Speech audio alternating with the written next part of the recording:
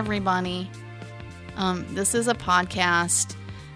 We talk about all kinds of things, but mostly we talk about movies.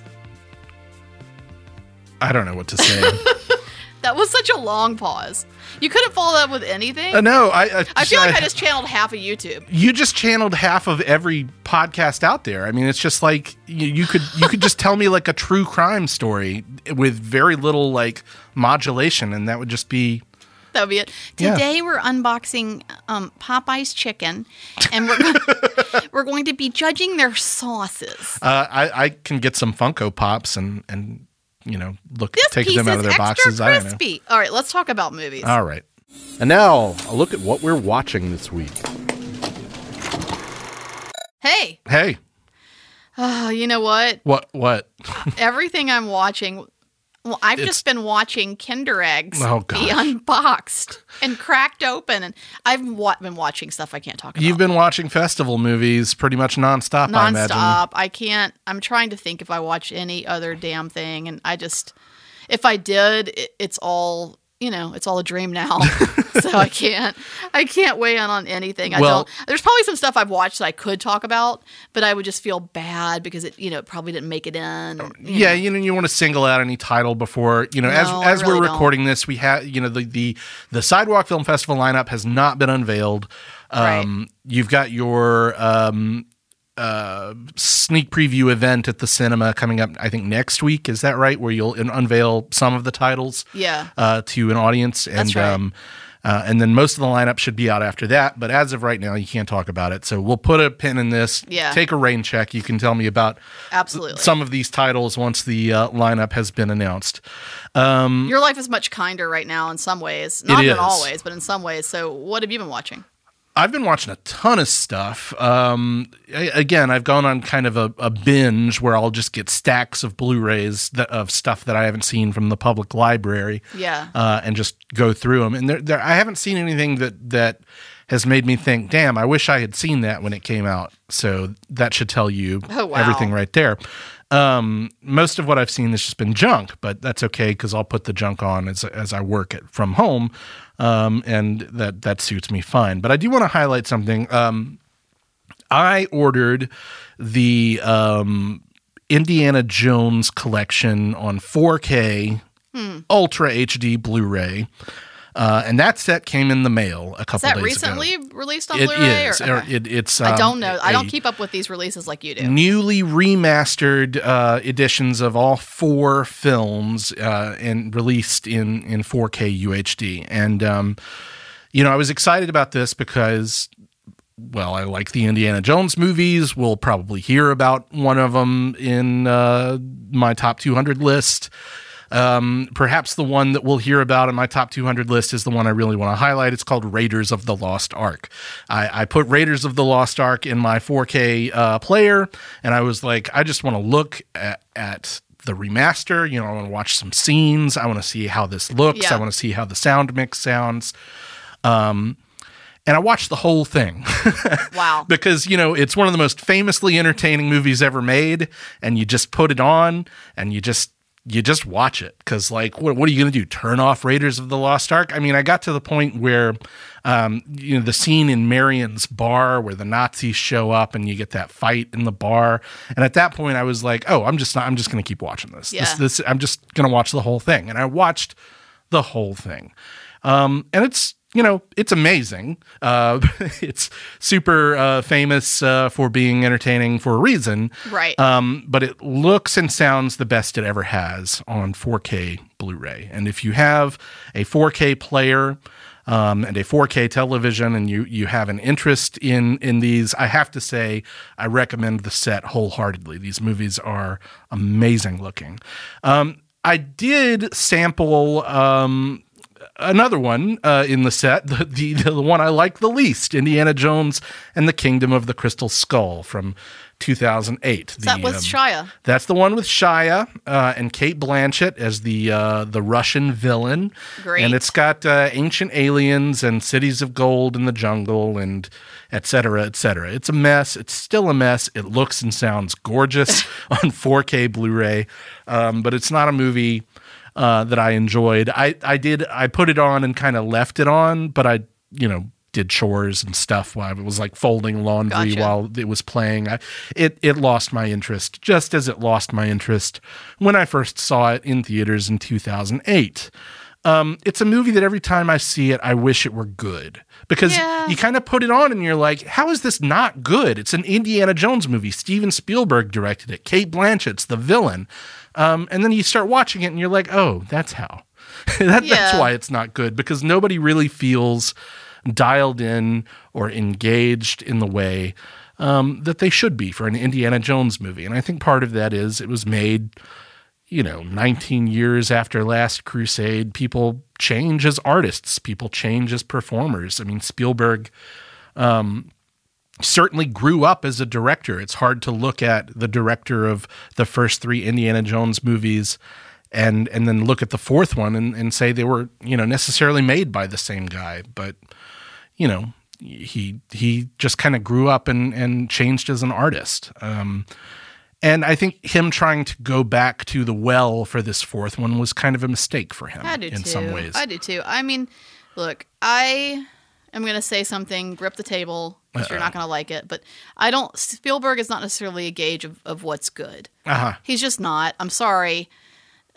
He has his moments, but just because he's Spielberg doesn't mean that the film is going to be great. It's like Roll Tide, right? Just because they're UA doesn't mean they're going to win.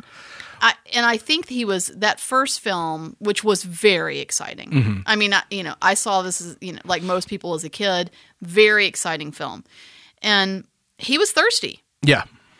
He was thirsty. And I mean, this is also, he could not have applied the way that film was made. Some of the terrible, horrible methods by which that film was made could not be done in the early 2000s. No. Or almost 2010, I guess, right? 2008. So I think that's part of it too. And I mean, Harrison Ford was notoriously loudmouthed about how difficult this thing was to make and how he risked his life to make it. I don't think it's all urban legend. I do think there's some truth to it, and I think you see it on the screen. Sure. I'm not too hopeful for the upcoming 5th movie, not directed by Spielberg, but with Harrison Ford. Well in his 70s, right? Could be good. I mean, he's well in his 70s, but I feel like that midlife crisis has just been hanging in there. So he might be good. We'll see. He does look a little bit like one of the skeletons that you saw in the first installment of this.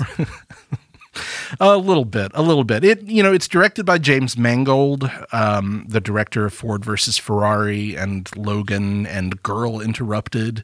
Films with so much in common. They flock together. He's kind of he's an interesting director in that, especially in the early 2000s, he just made a lot of movies in different genres. He just hopped from genre to genre. And now I think he's a proven big studio guy. He directed Walk the Line. Yeah, this guy, that guy is more of a studio guy than he is an auteur. Yes. I'm not saying there's anything wrong with that. I don't think there's anything wrong with that. He's a more than capable filmmaker. But I think Lucasfilm and Disney were looking for, if Spielberg can't do it, then they're going to hire a guy who is proficient and a guy that they can keep in line. Oh, for sure. A company man. And I think I don't want to speak out of school, because I'm sure that James Mangold is I've liked a lot of his films quite a bit. But we'll see how it turns out, right? It does have Mads Mikkelsen as the villain. It does have Antonio Banderas. It does have Phoebe Waller-Bridge as the female lead. So we'll see how it turns out. It comes out next year. I'll be seeing it immediately. I mean, yeah, you'll be in that line. Definitely. So that's what I've been watching. So now it's time for a segment of the podcast called Phone a Friend, where we do just that. Phone a friend. This is Lisa. Leave a message. Oh, man. Well, this is a first, but I knew it was going to happen. So, we usually call Lisa every other week or so, see what she's been watching.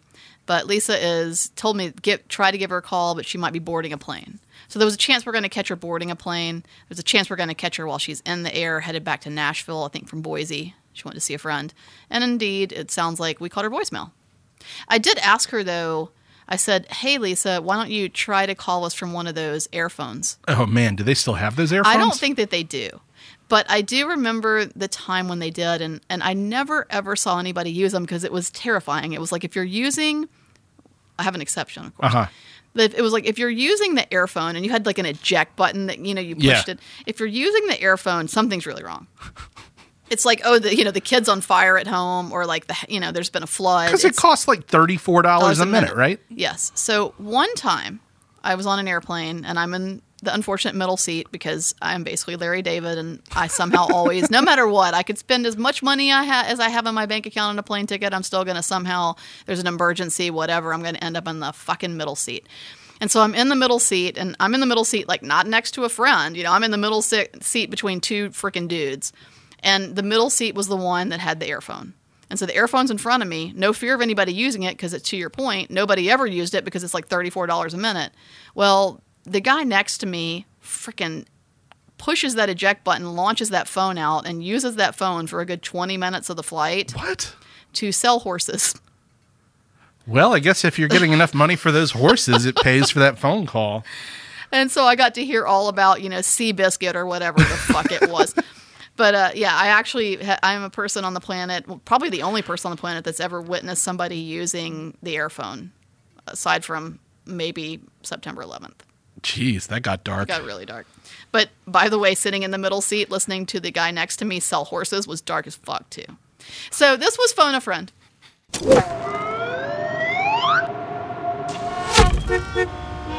Uh-oh. Oh, boy. It's getting dire. Yeah. It's getting dire. This is the segment where I pick a city. Well, I roll my hand across a bunch of cities, and we land on one, and you have to tell me a film from where that city is, first thing that comes to mind. Okay. I will tell you there are one or two easy ones on here today. But as you know, we've made our way through New York, Chicago, blah, blah, blah, blah, so it's getting dire. Yeah. So I'm just going to, don't look, I'm just going to kind of keep going, and you just tell me when to stop. Stop. San Diego. Have we done that one before, guys? Well, if we did, I don't remember it. Okay, so we're on San Diego. San Diego. All right. San Diego. That's where Anchorman takes place, but I don't know if it was shot in San Diego. Okay, I guess I didn't realize that. So that's a good choice. That's maybe a possibly safe choice. Yeah. I can think of a couple of things. I think I'm going to save them though. Okay. Because one of them might be an upcoming What's the Shit. So I'm going to save one of them. San Diego. There's probably something like super obvious that's not coming to mind. But yeah, I'll stick with Anchorman, even though that shit was probably filmed in LA or something. Yeah. Because, why wouldn't it be? Well, if anybody out there can think of, some San Diego pride, some San Diego films that we're not thinking of, shoot us an email at podcast@sidewalkfest.com. Otherwise, we'll return with hopefully not a retraction, but an addition. Confirmation that Anchorman was shot in San Diego. I really hope it was. Not the easiest city, so at least you came up with something. Yeah.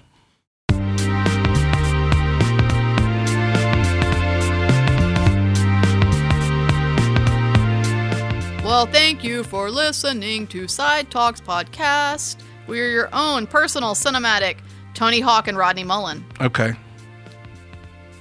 You're definitely Tony Hawk. I'm definitely Rodney Mullen. Sure. Hey, I like skating. Cool.